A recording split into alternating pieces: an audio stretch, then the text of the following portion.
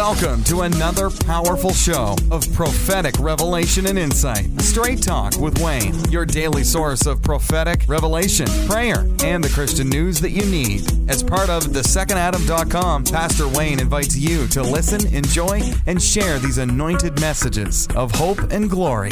Hey guys, welcome to another episode of Straight Talk with Wayne. And we're talking about prophetic dreams and symbolism and how God speaks. And as God speaks, what do we hear? What are we doing? What are we doing with the symbolism that God is using as He speaks into us? So if you missed any of the other podcasts, go back. If you're on iTunes or Podbean, go back into our history.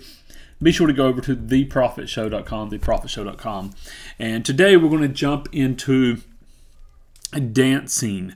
A number of people have dreams where there is a dancing, something is happening, moving. And so I'm going to share with you the word dancing. When we look at it, there's two ways. And a lot of times when we look into symbolism, there's multiple facets. For instance, a body of water. Is it clear? Is it deep? Is it shallow? Is it dark and murky? Or is it clear and crisp? And so there's different ways of looking at a body of water. So it is with dancing. Dancing can symbolize God's grace and help in a time of trouble. I'm going to actually give you a verse on this here in just a moment. It can definitely symbolize that, but it also, what if it's again, erotic or wild dancing? It can be symbolic of a wild lifestyle. I was ministering over a lady once, and I saw her daughter, and I saw this nightclub they were dancing, and it was actually not only a promiscuous lifestyle, but there was different levels of darkness, and I was able to mention that to her, and that actually helped her to come into a new place of dealing with her daughter. So the prophetic vision, understand a lot of times the symbolism is not just a dream, but a prophetic vision when you're praying over somebody, you're ministering over someone. Psalm 30, 10 through 12. It says, "Hear, Lord, and be merciful to me. Hear, Lord, and be merciful to me. Lord, be my help.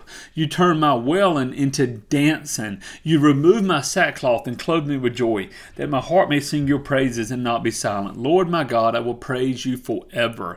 Amen. And so sometimes when you see dancing, amen, it is literally the glory of the Lord. It's literally this place of distrusting in the Lord. But then, again, you have to look and see what context it's at. So if you see dancing, you're dancing or someone else is dancing, what does that mean? What is the Lord saying there? And I really want you to look at this. Now, 1 Peter 4:3 said, "You've had enough in the past of the evil things that godless people enjoy, immorality and lust, feasting and drunkenness and wild parties and their terrible worship of idols." So in this case, it could actually be the dancing, as it was in my prophetic vision, was something that was not of goodness. Okay, so we need to grab a hold of this. Just one quick word I want to give it today, just really quick: dancing, something to think about when it comes to prophetic visions. Make it a great day. Go to theprophetShow.com and be sure to sign up for our newsletter. And if there's anything we can do there, let us